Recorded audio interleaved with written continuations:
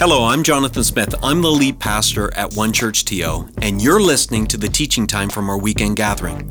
We're an imperfect community of over 70 nationalities and 5 generations who are attempting to follow and shine Jesus in the Greater Toronto Area.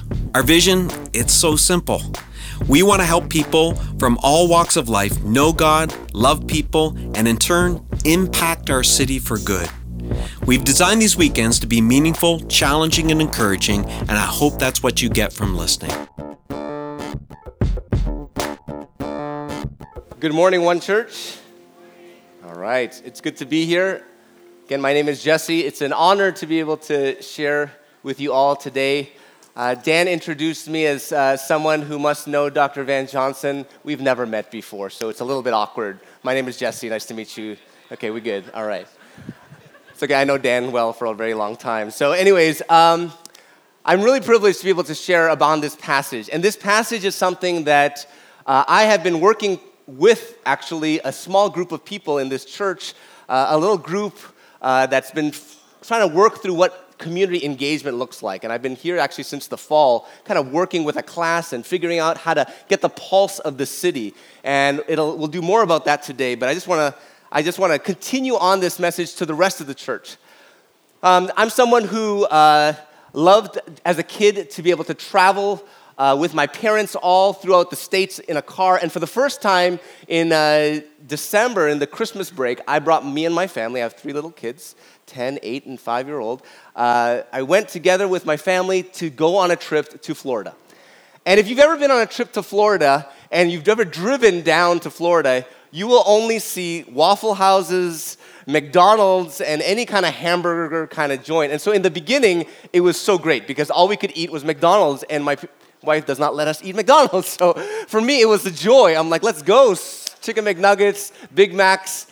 But after a few days, McDonald's became a little bit mundane, and we became kind of sick of it. Even the kids got sick of it, and all I desired was like to go back to Toronto and eat some pho, get some Jollibee, get some cha time, bubble tea. I wanted something different, something Toronto that reflects the culture that we have here, which is a multicultural kind of environment. And it's something that I grew up in. I grew up in North York, Toronto, all my life. That's where I was all my time. So it's just natural for me to be able to engage with a multicultural environment and to have all sorts of different types of food to be able to engage.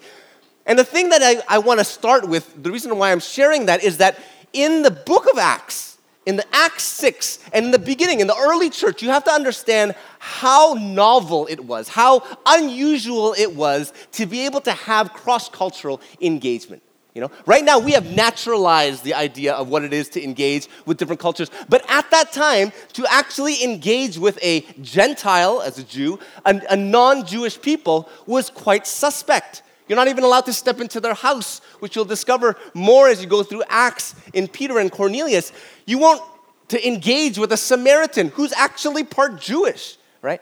And so the Jewish people at that time, we have to see, as I set up the context of this text that we're going to move into, you have to realize that when they are thinking about spreading the message of the gospel to all nations, Jerusalem, Judea, Samaria, to the ends of the earth, in the minds of the disciples, they could maybe conceptually understand, but practically, the outworking of that, they had no idea.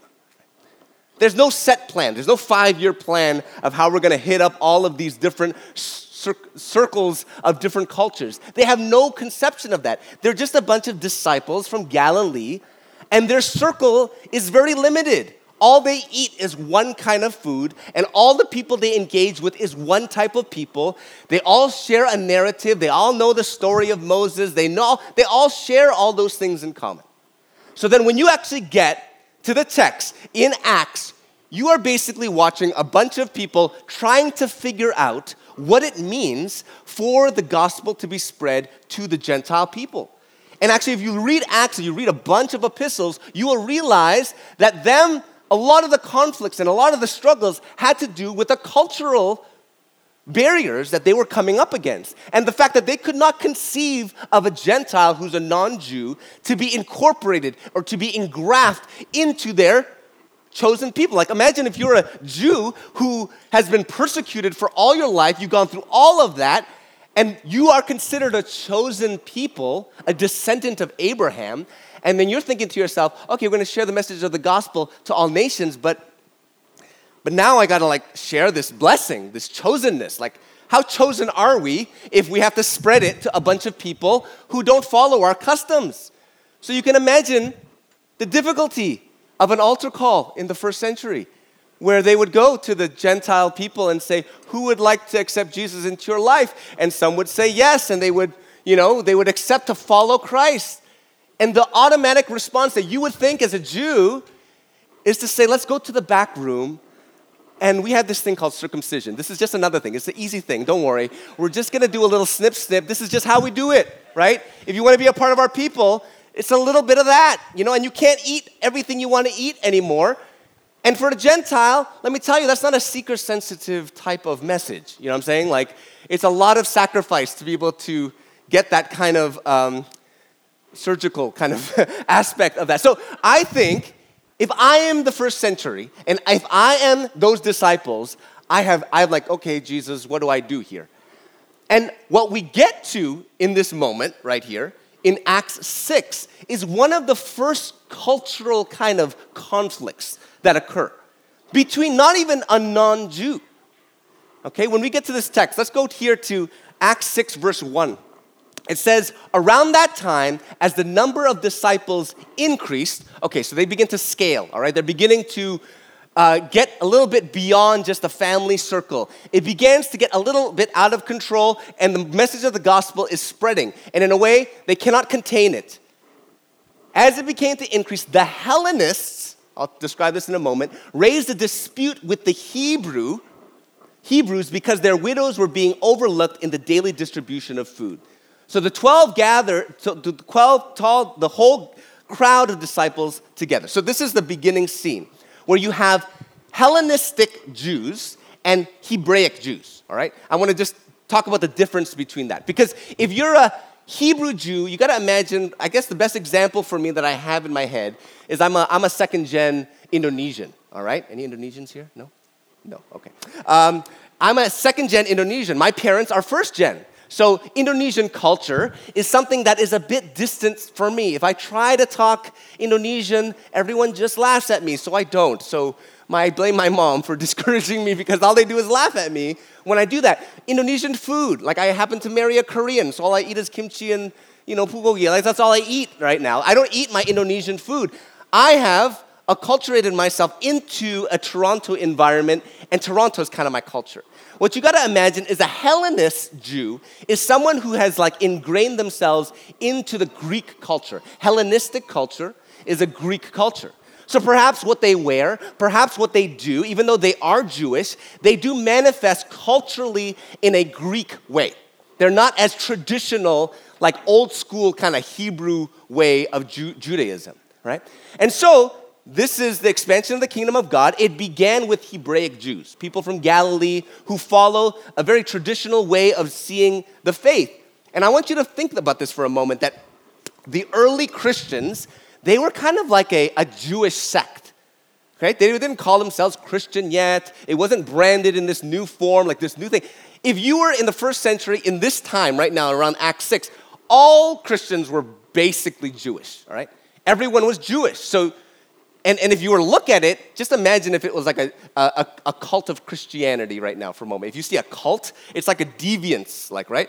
At that time, if you were a mainstream Jewish person, you would have saw these people following Jesus, and you'd be like, this is like some cult, like this is like some Jewish sect branching out. They would have thought it was very unusual of what was happening here, of them thinking that the Messiah was there. So this is how small they were. Like they were a Jewish sect trying to figure out their way. And now the first conflict that occurs out of this little Jewish sect is that Hellenists and Hebraic Jews became Christians, and now they're mingling amongst each other. But if any of you guys know, when you are the majority, the Hebraic Jews probably represented the majority of the Christians, there was, without maybe knowing, maybe it was intentional, maybe it wasn't intentional, but there was an overlooking of the people. There was an overlooking. It says this in this passage. It says the Hellenistic Jews among them complained against the Hebraic Jews because their widows were being overlooked in the daily distribution of food. Right? I want to key on that word overlooked. When you think about overlooked, you have to imagine sometimes it's not intentional, right? Like my wife and I, like we talk, and sometimes we get into arguments and fights, and I just say all the time, like all you men, it wasn't my intention, to do this. But my wife is a psychologist. Jesse, there's a difference between intention and impact, okay? See, impact, it doesn't matter what your intention is, because if it impacts me a certain way, it doesn't matter what your intentions is. It's how I feel about it. I go berserk when those conversations happen, right? Because I'm like, no, it's clear. If my intention was fine, then, it should be okay. But no, there's a difference, right? There's a difference. Even though you intend to do good, maybe you're intending to feed as many people as you can, but guess what? Maybe there was a preference towards the Hebraic Jews intentionally or intentionally, but there was some kind of discriminating happening in the distribution of food. They were being overlooked. When I think of overlooked, I kind of think unintentional. But they were overlooked. And let me tell you, when you're at a church and you're beginning to scale and you're beginning to grow, there is a tendency to overlook things, right? We begin to overlook certain things that we didn't intentionally want to do. There's a tendency to form our practices around the majority and those who are more and most like us, right? There's just a tendency, even if you don't try to. And that's what was happening in this situation. The Hellenistic Jews were being overlooked in this distribution of food. And I think to myself, when we look at our current day and we look at the way in which we practice, there's like what we consider normal and the majority of what people like. And we tend to do our structures of how we do church based on all able people who can maybe walk and who can hear and who can see. But how much of the church allows and creates an open space for people who don't naturally fit into the normalcy of the broad community? How much of us actually create structures in which people who are on the margins of society would actually be able to feel like this is home? That's an important point. I remember a friend of mine who's in a wheelchair, who writes frequently, and I always see his Facebook post about the fact that he takes this picture of a ledge that goes into a restaurant, and he looks at that ledge. We look at that ledge going into a restaurant on a downtown street corner, and we say, whatever, and you just walk into that store, and it's just nothing to you, right? For most of us, it's like that. But for him, as a disabled person, he goes up to that place, and that's, to us, is just 2 inches off the ground. To him, it's 10 feet off the ground, right? Because that is like a complete barrier that does not allow him to enter a space. You have to go through all of these different things to actually let him in there, right? And the thing about the body of Christ that I think is good is that we are able in our theology to allow for the understanding of how we can allow our space to be a welcoming space for those who are on the margins of society. We are set up through our theology of grace. We are set up to be a people who didn't just stick with our own culture, but branched out. And in Acts, basically, like if you ever see a tool, like wedging, a wedge, like if you have like a little tight corner that you're trying to open up more. I just imagine Acts kind of just wedging our way, opening up from just the Jewish sect all the way into the Hellenistic Jews, eventually to the Samaritans, eventually to people of different culture like Cornelius, who was a Roman person, and then eventually Paul goes to Athens and speaks the message of the gospel to people who have no shared narrative of what it means to actually engage in any story of Moses and any of these things, okay? And that's the story of it. And so we have a church that is built, and the whole church was built upon this idea of what it is to be an inclusive environment where people can come in this. I'm currently, right now, we're starting a food bank. at my church personally, and you guys have been skilled in doing this for a long time. I have all the people that I've met who did the food bank here. I got to champion you all for doing such great work. And the thing that I'm realizing as we're starting this food bank is that we come up against a lot of different questions that come up. And usually if you think about a food bank, there's going to be different people who enter the space. People that maybe we don't know where their background is coming from. We don't know the type of risk that is involved in that kind of in this kind of type of ministry. And I realized without noticing, as we were thinking about the policies and the procedures and the ways in which we're going to orient our space, automatically the things in our mind is risk mitigation. That's like pronounced in our mind of how are we going to make sure that our cameras are secure, our laptops that we leave out in the sanctuary. We're thinking about all the locked doors. We're thinking about everything to be able to make the space a little bit different. And even sometimes there's thoughts of like, is this worth it? Like, should we do this ministry?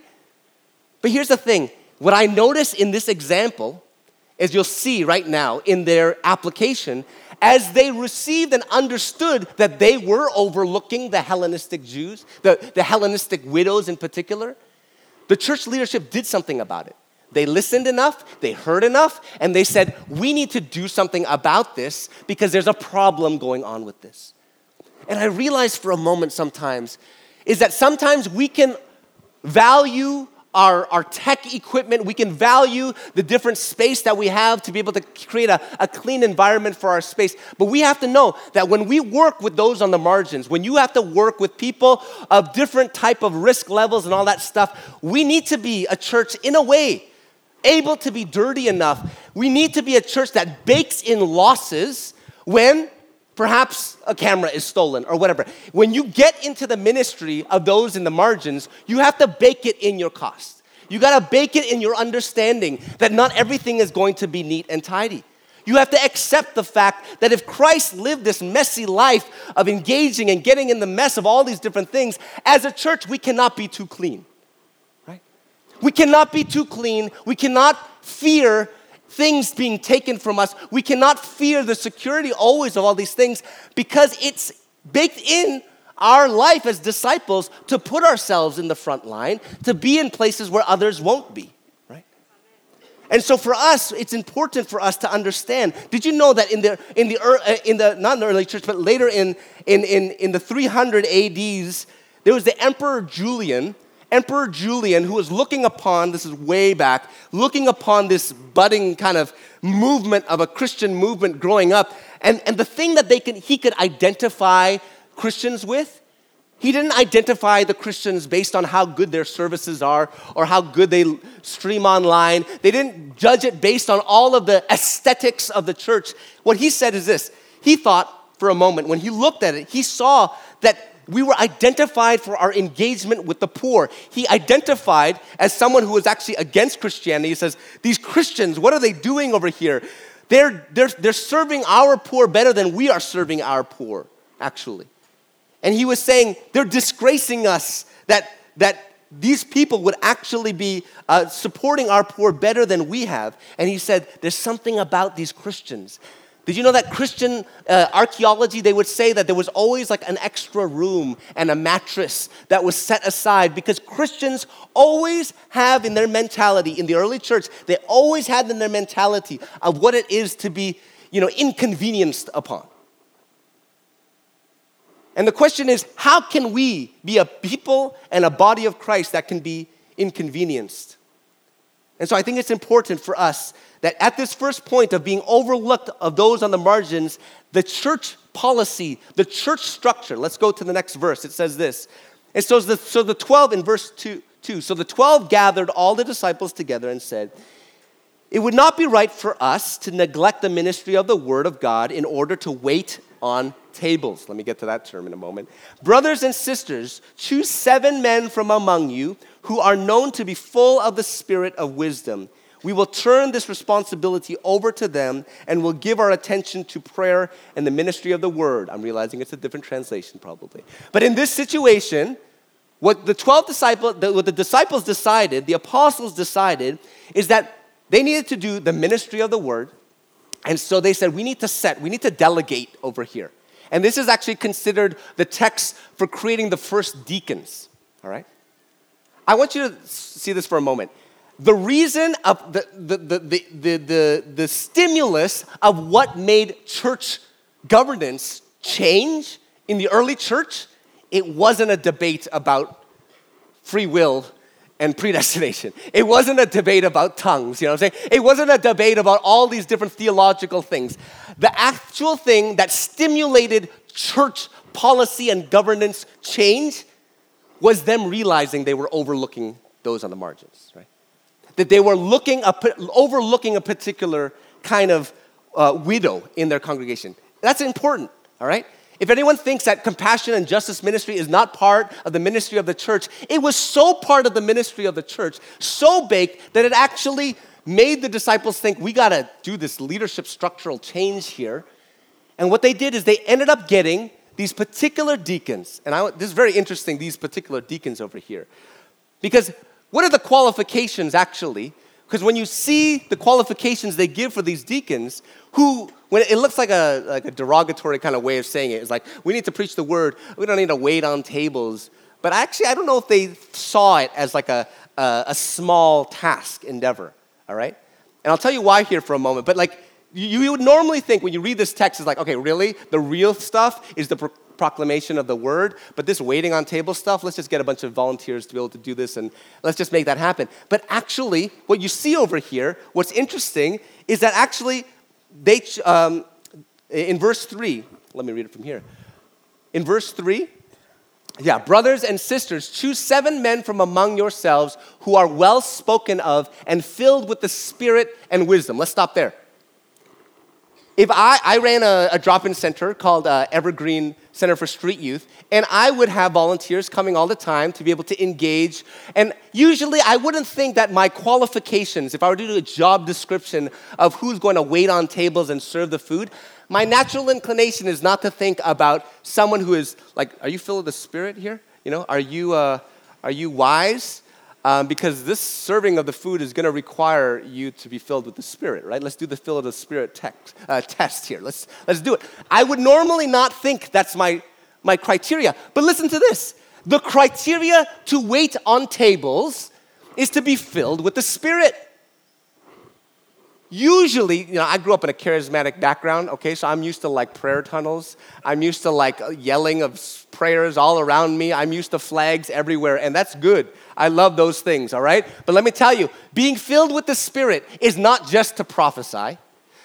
To be filled with the Spirit is not just tongues. The filling of the Spirit is not just you are now a part of the intercessory prayer team. No, that's not the only things that the filled with the Spirit is. Actually, if you see a criteria and you match the job description with the job, to be filled with the Spirit involves different things that might seem mundane. It actually you need to be filled with the Spirit to engage in this kind of compassion, justice ministry in the margins. Because if you've ever worked in the front lines, if you've ever worked in a soup kitchen, or if you've ever worked in a drop-in center or a shelter, you would know the need for the filling of the Spirit to be in those moments. Holy Spirit empowerment ain't just for healing the sick. Holy Spirit empowerment could be something you need to be able to sit beside someone in a hospital who is sick, right? Who's going through a healing process. You need the filling of the Holy Spirit to do that, right? Holy Spirit empowerment is not just for us to utter these prophetic words. Sometimes the Spirit empowerment, we need that Spirit empowerment to just shut up, right? And just stay silent, right? And to allow our silence and our listening ear to be a power in the exchange between someone who needs to be heard. The Spirit empowerment isn't just something that we do about multiplying the bread and the fish and to do all these miracles. Sometimes the Holy Spirit empowerment is about sharing a meal with someone who is lonely in our community. Those things require Holy Spirit empowerment. How you manifest that Spirit might not be so charismatic, but those signs and what you need to be able to do that and the kind of fortitude and the perseverance and develops into you is significant. Do you know my experience in working with homeless youth in particular for 8 years in Evergreen, when I engage in those kind of relationships, I am challenged like no other in being able to grant grace in moments when I feel like a youth is like playing me for like tokens to go on the TTC, or someone is like lying to me on this side. There's a lot of beauty in that drop-in center that I can talk about, but there's a lot of moments where I feel, Holy Spirit, I need your power right now to be able to have the patience, to be able to have the fortitude, to stick with it, to be able to look at someone and say, this person is impossible to be able to come to the Lord. This person's a lost cause. I need the Holy Spirit to tell me, no, there's hope in this person, right? That there's something that can happen with this person, even though my eyes can't see it, and they're over in addictions and in fentanyl and all these different things. I can see it time and time again. My mind saying, nah, this is not possible. And I feel like the Spirit just reminding me, no, you got to believe that if I chased you down, right? That if I didn't give up hope on you, and I continue to pursue you by my grace, wave after wave after wave, you got to know that grace can come from you as well to those around you. And this person they ain't going to see necessarily that grace through this invisible stuff. Sometimes they need to see it embodied in the body of Christ. A body of Christ who can, time and time again, even people can be difficult, we can stay firm and have the patience to withstand all of those things that can usually in our social sector today, normally sometimes can't handle all the different things and all the different risks that are involved in all these things. So they chose people, and actually just want to point out here that they chose these 7 men, and these 7 men, guess what? If you look at the names of these 7 men, let's see the names. In verse 5, it says, the whole group gathered was pleased with what they said, and they chose these people. And I'm not going to list them all, but 2 people I'm going to point out to is Stephen and Philip. But all these other names, I want you to see one thing. All of those names are Hellenistic names. They're all Greek names. Meaning that the people that they chose to lead, the people that they chose to be the deacons, was from the margins, was from the people in their group that was being marginalized and put it out on the outside and being overlooked. And these 7 men became the people who actually were to be the people to wait on tables, all right? And so we see in this situation, we knew of they particularly, if you look at these people, out of anyone, these are the people who knows what it feels like to be on the margins.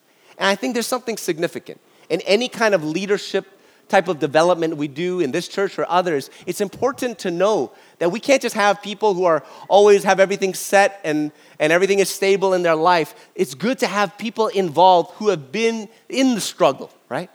You know, how many times I said to this group, the group that we had our group of learning about this in the fall, I said, how many times do you hear a testimony come out where someone shares a testimony and they're going through a struggle and they just end it saying, and I'm still in the struggle, can you help me? Can you pray for me? Because usually I hear testimonies of like, Jesus is good, he healed me and everything's... I always hear a happy ending to a story in a testimony. But actually, when you hear moments of lament up here, of sadness and sorrow from the margins, and they communicate, there's something about that brings us all together in a unique way. You know, I don't always feel like the miracle always happens to me. You know what I'm saying? And if only examples are up here are success stories, then you know what? That's hard sometimes. If all the songs that we sing are songs that have to do with praise God, God is always good, all that kind of stuff, do you know there's this book called Lamentations, right? There's stuff in the Bible that just says sorrow stuff, you know, and it's just hard. Sometimes there's songs that just sing songs of sorrow, and we just got to get those things out. There is no sometimes happy ending in every worship song, right? We need to allow for that, and I believe whether intentional or not, the people chose these individuals who came from the struggle perhaps, and they're the ones who actually began to lead. And let me tell you, they led, all right? And they led in ways that went beyond, I think, the minds of the apostles. Because when you look at these 2 particular individuals of Stephen and Philip, if you ever want to try to figure out how to break into the Gentile world, or you're trying to figure out how to expand this little Jewish sect out of Jerusalem and go into Judea, Samaria, to the ends of the earth, you know who you go to? And you know who actually led the charge? Not so much the apostles. The apostles, they thought themselves, they're going to preach the word, and you're going to wait on tables, guess what? These people who are in the margins, these people who are actually the ones feeling the struggle, they get to work. They start waiting on tables, and what happens? Who knows what happens to Stephen? Come on, my Bible quiz people here.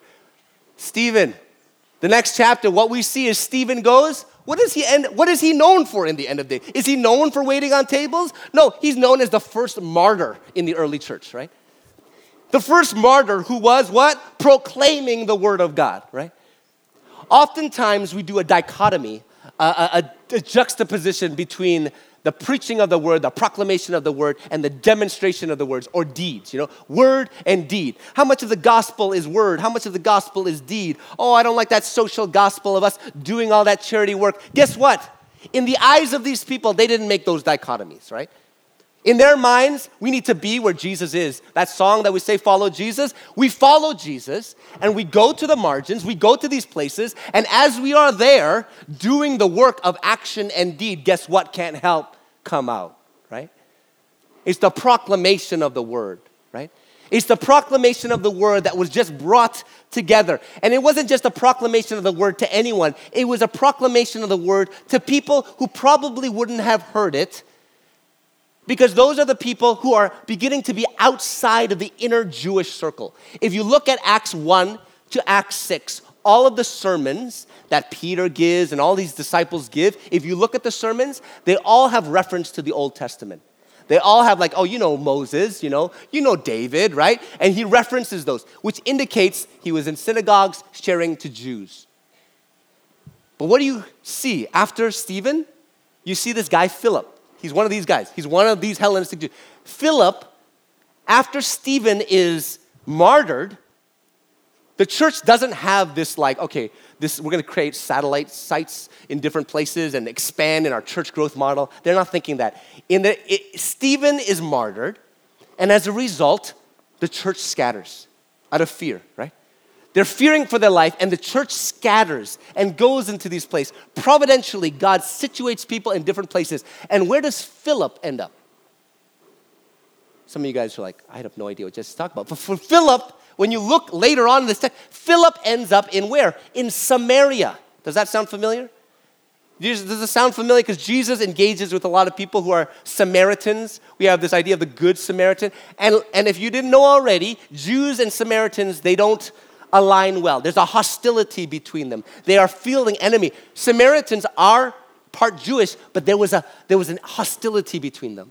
And what we find in this text over here is Philip goes, remember, they're not used to multiculturalism. They're not used to crossing cultures. It's so taboo for Jesus to engage with the Samaritan woman at the well. It's so taboo for the Good Samaritan to actually be the model of that story. It's so taboo to engage with Samaritans. But Philip, who knows what it is, perhaps, to be on the margins, to not be a part of the holy huddle in the middle of the core, he knows what it is. He goes into that context, and revival breaks out in Samaria. Not only that, after Samaria, he goes and meets an Ethiopian eunuch on the road. See, the biggest evangelists that come out of this place are people who know what it is to expand. And if there's one thing I get from this message, if there's one thing I'm picking up from even the songs that we're singing over here, is that the kingdom of God is bigger than we think.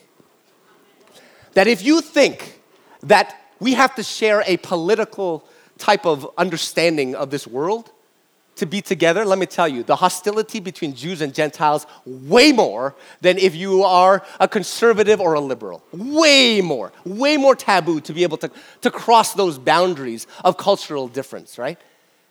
When you look at the differences that we have even theologically with other people, when we allow those things to divide us, when the whole mission of that early church was to bring people of difference into it, you got to think how ridiculous that is, right?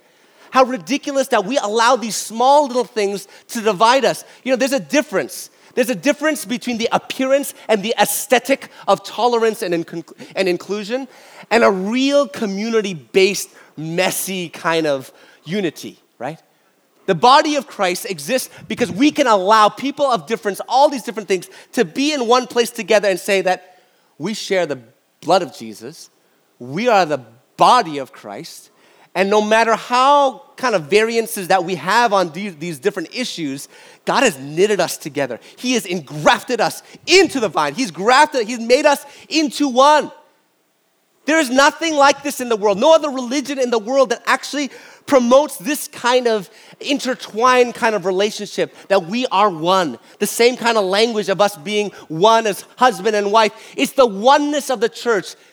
So when we go and we talk about another church, or we talk about this and we criticize all there, which, by the way, I do all the time. When we do those types of things and we divide amongst ourselves, what is that for, right? We need to understand that we are a community of God. And if there's one thing we want to do as I close this message, is the whole purpose of me coming here is talking about what it is to engage our community. And if you can imagine someone in the community who's on the road asking for change, or if you see someone in addiction, or you see someone not even on the road, it could be in your family, the black sheep of the family, and you're imagining, like, how is it conceivable that these people can be engrafted into the family of God? How can we see no difference between the people who come to the food bank and the people of God here? How can we see everyone as a part of the church? How can we say it's your space just as much as it's our space? Who comes on a Tuesday night, right? There's a beauty for us when we open the doors. It might be scary, it might be risky, it might allow for some messiness and confusion, but that's the body of Christ. The body of Christ doesn't have those solid walls. We allow ourselves to be able to see that even though our inclination is to just stick to the majority and stick to what is normal, let us be a people of God, to see those on the margins of society, see the people who are on the outskirts, and allow them to be in the core. Allow them to occupy space up here. Allow them to occupy places on your board. Allow them to occupy spaces in your staff. Allow them to occupy all different places. Because if you only have the people who are like neat and tidy and who know how to talk, guess what? It's just an image. It's just a mirage, because we're all broken people, and we need to actually show what that reality is to be an authentic community, right? So Lord, we come to you today, Father. We know, Father, it is not an easy task, Lord Jesus, to be able to be a community that welcomes those on the margins of society, to be able to wrestle with power dynamics and all the risks, Lord, involved with that kind of ministry, Lord. But I pray you open our eyes, Lord Jesus, to the type of life you live, Lord God. Help the church and how we are as a church, let it look like Jesus and who you hung out with and who you were engaged with. Help us to examine our budgets, Lord God. Help us to examine, Lord Jesus, the time we spend, Father, on certain ministries over others, Lord. Help us to look at all those things and see the proportion, Father, of the amount of time you spent engaging with those, Father, who those other people would not engage with. Help us as a church, Lord. Help all of us as individuals, not only as a church, as individuals, to monitor the ratio of our life devoted to those of normalcy and those of the majority and those that we are inclined to be with. People who, where we invite into our home, will invite us back. Lord, open our eyes, Lord, to the possibility of asymmetrical relationships, Lord, where people don't always pay us back, Lord. Where people don't always ask us to come back, Lord, into their life, Lord Jesus, and invite us into their homes, Father. Help us to be a generous, radical body of Christ, Lord God, that actually honors you through the way that we live, Lord Jesus. And Lord, I ask one last thing, God, fill us with your Spirit, Lord God. Fill us with the Spirit and help us to see the ordinary moments that we are in as necessitating your Spirit, Lord God. Fill us right now, Lord, so that we can know what it means, Father, to engage the most difficult people in this world, Lord Jesus. And help us to know that we can gain so much from that. We surrender to you, Father, and ask this, Lord, in Jesus' name. Amen. Amen.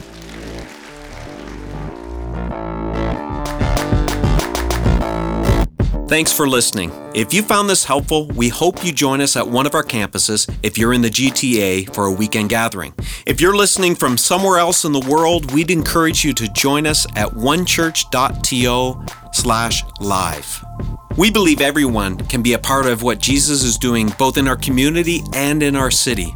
So if you'd like to connect with us at a deeper level, visit us at onechurch.to/nextsteps. See you next time.